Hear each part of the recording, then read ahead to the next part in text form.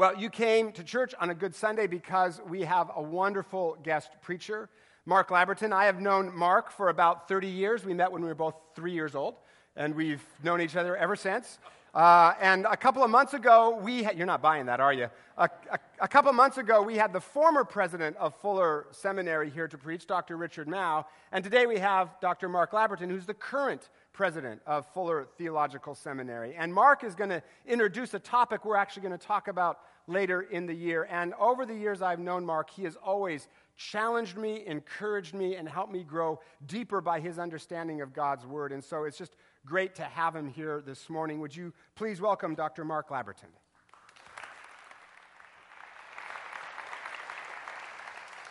Thanks, Scott. It's really great to be here. This church, though I've never been here before, is a church that's actually had a big influence on my life because of the people that have been part of this congregation who over many, many years have influenced me. So it feels to me like you have influenced me, and I thank you for that. I'm thrilled that Scott is here as your pastor. I remember many years ago when he was called to this position, how excited I was that that had actually happened. What a wonderful fit that seemed to me to be, and it certainly seems to be one that God is honoring in a marvelous way. I want us to think this morning about the question of where we think we live. It begins with this story. One day in my office in Berkeley, when I was the pastor of the First Presbyterian Church of Berkeley, there was a man standing in the doorway introducing himself quickly, saying that he was wealthy and powerful and successful and very busy and really didn't have time for this conversation, but could we just have a 5-minute chat? I said, wow, that's quite a self-introduction. By all means, sure, what's up? He said, well, my wife has been coming to this church. She is talking about Jesus at dinner. I don't really know anything about Jesus, so I just thought I could stop by for some quick bullet points about Jesus. I said, wow, I understand the problem. I can understand that could be sort of awkward. He said, yeah, I just need some kind of hooks because I just don't get it. So I have my note card here. Could you just quickly give me some fast bullet points about Jesus? I said, you've really come to the wrong guy. Honestly, I'm not very good with bullet points. And then secondly, if I gave you the bullet points and if you understood the bullet points, they would have a way of working their way into your life, and you'd have to rethink your power and your money and your use of time and your relationship with your wife and your children. And all of that would have to be completely disordered by the fact that we've had this conversation about Jesus, and I don't really think you're up for that. Oh, I'm totally not up for that, he said. Exactly, I said. So why don't we just brainstorm some other things you could talk about to dinner? How do you move from Jesus to some other subject that you would feel more comfortable talking about? I began to give him a few hints. He said, no, I'm not kidding. I said, I'm not kidding either. I'm just not sure that I want to be responsible for completely reordering your life when clearly you don't want to reorder your life. And then he paused. He said, what if I came back for an hour? I said, well, an hour is just like a sort of a fat bullet point, really. He said, what if I came back for 2 hours? I said, no, really, I'm not playing a game. He said, neither am I. And then he sort of leaned in and he goes, what if I came back for a whole morning? And then he said, I don't give anybody a whole morning. What he was getting at was wanting something that he couldn't get his hands on in the way that he had his job and his money and his success, his family, his time, his use of so much that was at hand. The issue is that what Jesus does is what God in the whole of the Scripture does. We worship a God of disruption, a God who disrupts the ordinary circumstances. Now, it's been true in Israel's life, as it's true in the church's life, that a great deal of our whole existence seems to be to domesticate God, to try to get God under our control, just in the same way that this man really, I think, essentially wanted to get God or Jesus or whatever it was that he thought his wife was hearing about under his control. And the church, the people of God, have often been attempting to do exactly the same thing, to figure out some way of trying to get it all under our control. But the God of the Bible will not be controlled. And that God is a disruptor. We see it in the New Testament, especially in the ministry and life, death, and resurrection of Jesus, but we see it as well in the Old Testament. And the text that we're looking at this morning in the book of Daniel comes in the heart of the second of two great paradigms of the Old Testament. The first great paradigm of the Old Testament is a paradigm of disruption, and it involves what happened to Israel when they were under the oppression of Egyptian rule. It's the paradigm that we call the Exodus. It's clear that they're oppressed by Egypt. They want to be free. They want to be set free and move to what God had promised, which was the promised land. The paradigm is straightforward. Egypt are the bad guys. Israel is the good guys. And the goal is simply to get from Egypt to the promised land as quickly as possible. Now, it turns out that that's much more disruptive to Egypt than they would have ever imagined, and it's even more disruptive to Israel, because in fact, they come close to the River Jordan, and then 40 years in the wilderness, 40 years of disruption to get ready to go into the Promised Land. But the paradigm is fairly straightforward. It's interesting that on this particular weekend, the 4th of July weekend, we can pause for just a moment to think about how significantly we are shaped as a nation, as an Exodus nation. By no means is everyone on American soil here because of their freedom of choice. Not everyone that lives in our context is here because they necessarily even want to be here. But they have found themselves here, and they've found their heirs to be here before them. But for many, this country has a legacy of being part of an Exodus culture, where people have come from some place to this place in hopes of finding, of course, a promised land. And a lot of this was wrapped in Christian theological language for many, and for others, it became part of the common parlance of the culture that we were a part of. Some people got to New Jersey and thought maybe that was the promised land, and then other people thought, oh, I hope not. I hope all this was not for New Jersey. So they decided to keep moving, and they settled in all kinds of different places all along the way until they get to the West Coast. And your heirs, perhaps, certainly my heirs, come from the Northwest, and a lot of this area, it was founded by people who were seeking that taste, that piece of the promised land that was actually going to be their fulfillment. Now, it's interesting that as American cultural life goes on and as secularism grows, as the church becomes more and more alike the culture that's around it, what happens is that it converges very nicely with something like American consumerism. So now I can have a spiritual dream of God giving me a promised land. Surely God wants me to be happy and satisfied and safe and secure. And now I just pray for Jesus to give me all that would give me those feelings. It might be a better kitchen, a bigger house, a second house, a third house, a great vacation, a wonderful job, a large salary, nice children, a lovely spouse, all part of that sense of promised land life. And we just want God to give us that promised land. And a lot of consumeristic Christianity is really based on that sort of vision. Now, the second great paradigm of the Old Testament, the one that intersects with the text this morning, is the paradigm of the exile. Eventually, Israel does enter the Promised Land, but the dangers of the Promised Land are actually greater than Israel had ever imagined. And the reality of them making their way into the Promised Land and establishing themselves as a secure nation and being God's peculiar people, it's not quite how the story turns out. And a great deal of Israel's suffering in the Promised Land happens as a consequence not of intrinsic evil, but because of their willingness to simply live lives that look like the culture that's around them.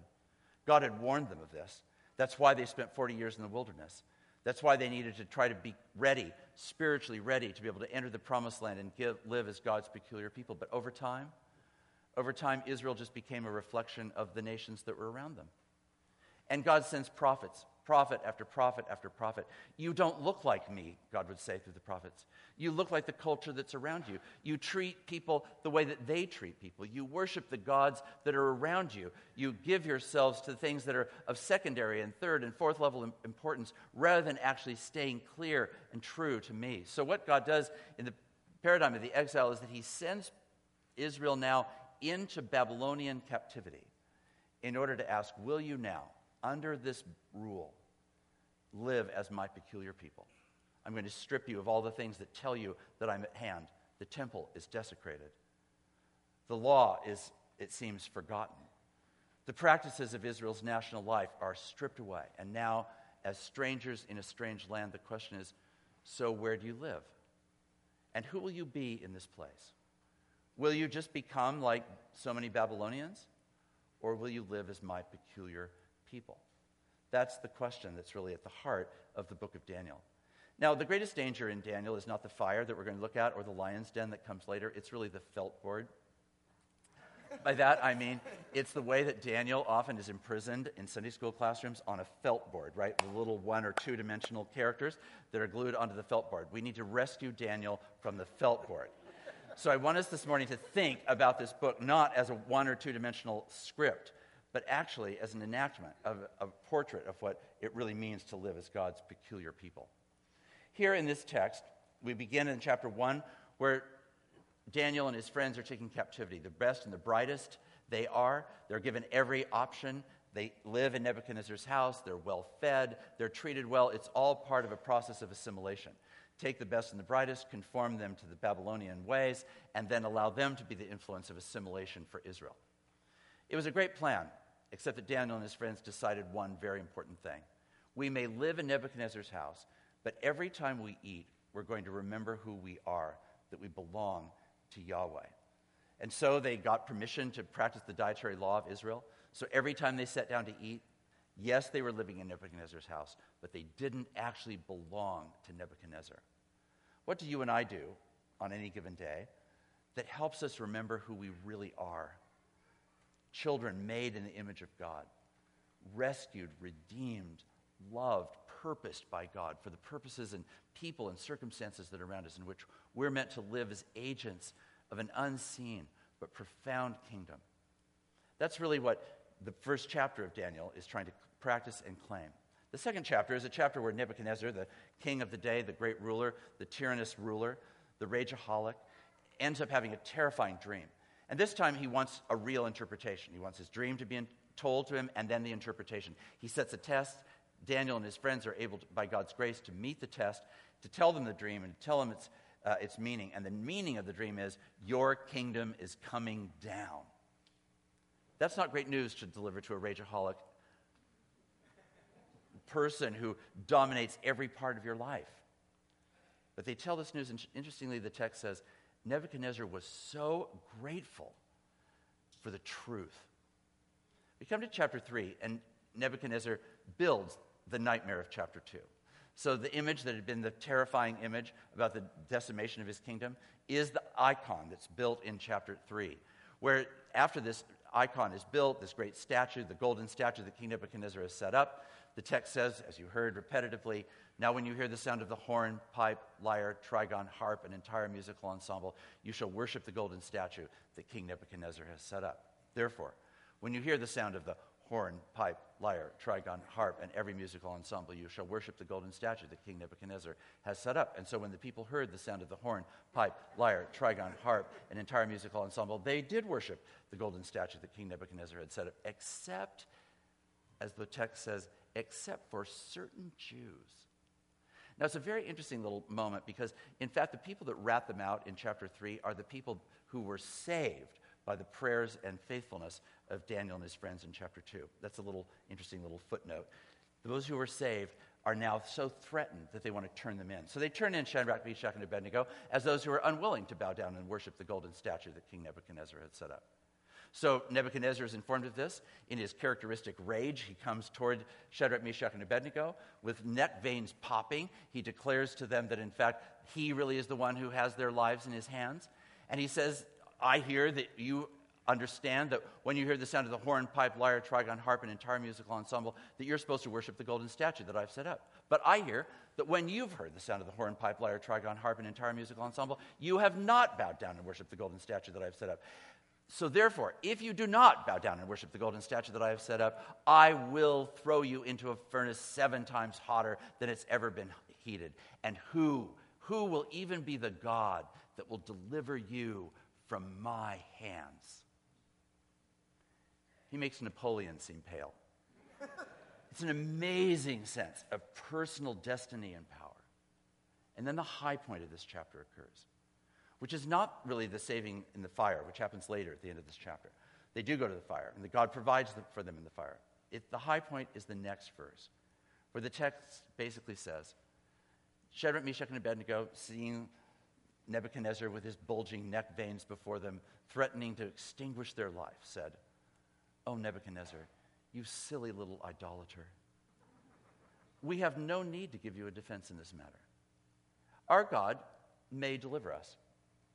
Our God may not deliver us. But whether our God does or doesn't deliver us, we will not bow down and worship the golden statue that you have set up."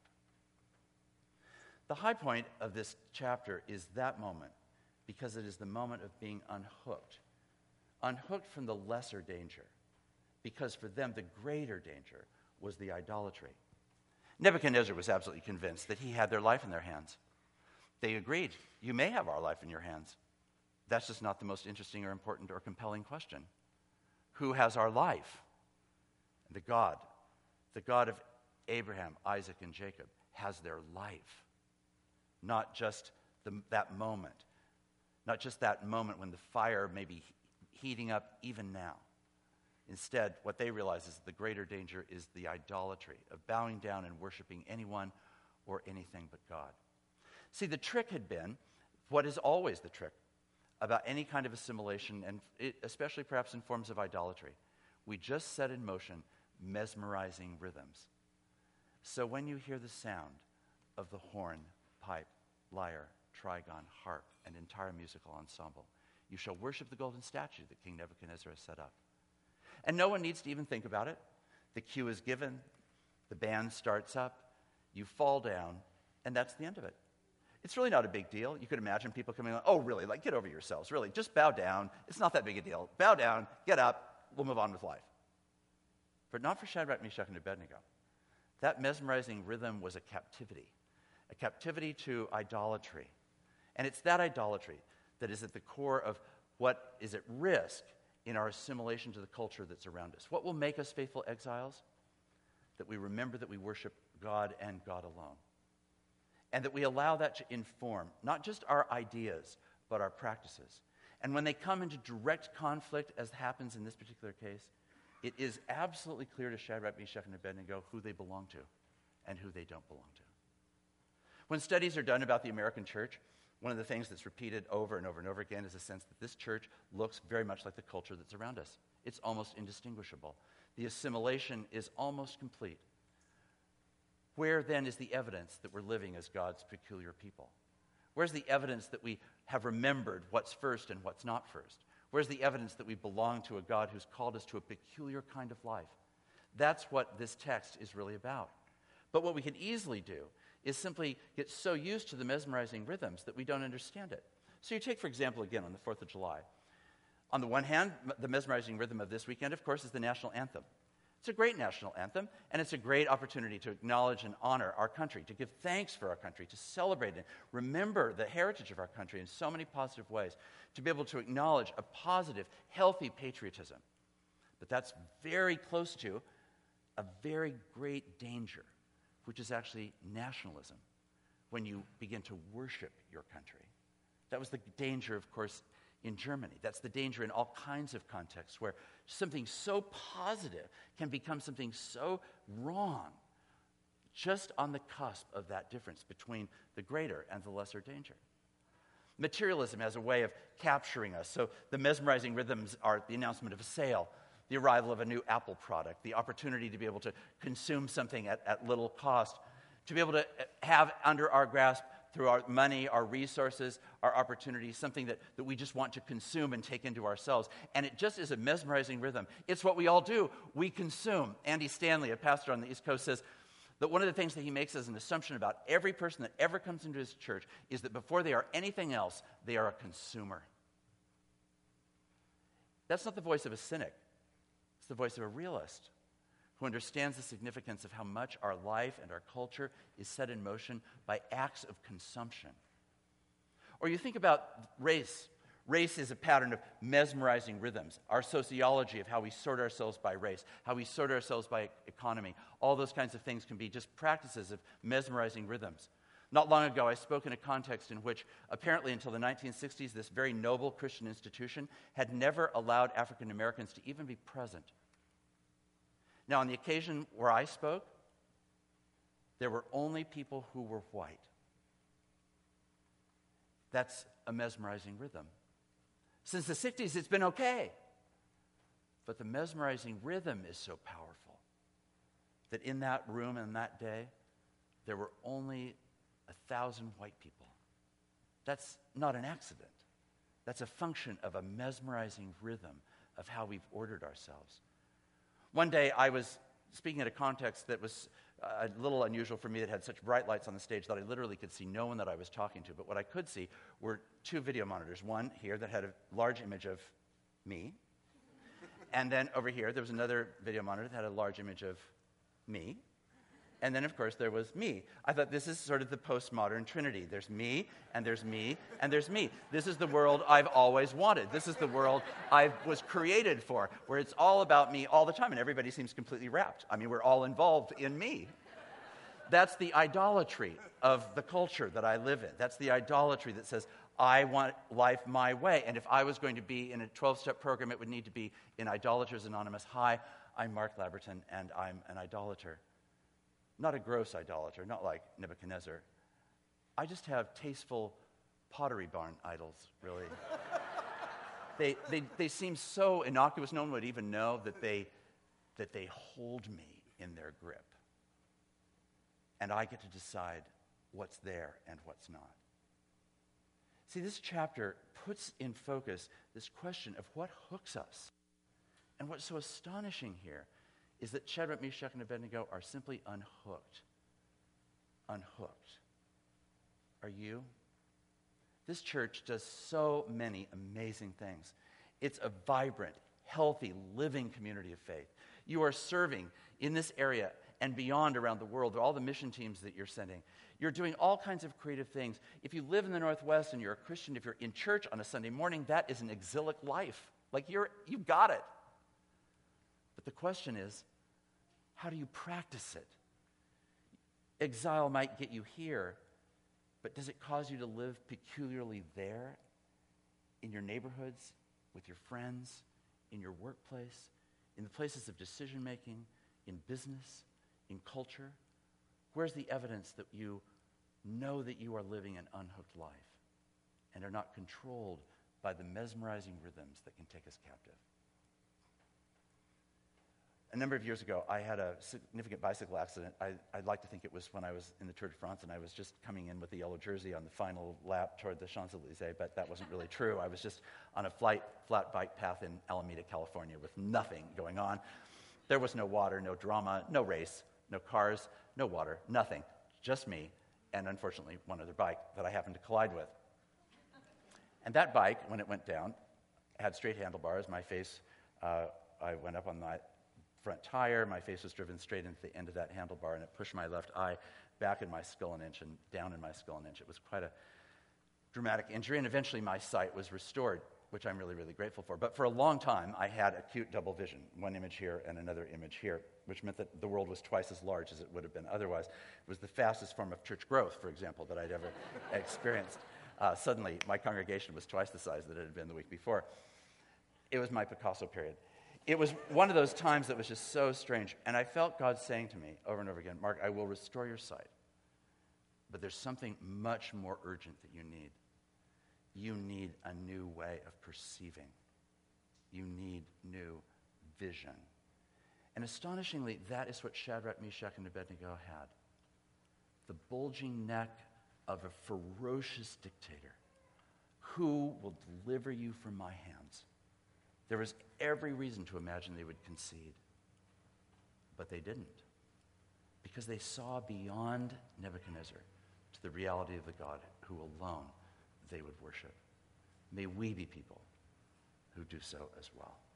Lord, may we be faithful exiles. We are called to live as your peculiar people, to demonstrate your peculiar life, to live in the freedom that you alone are God.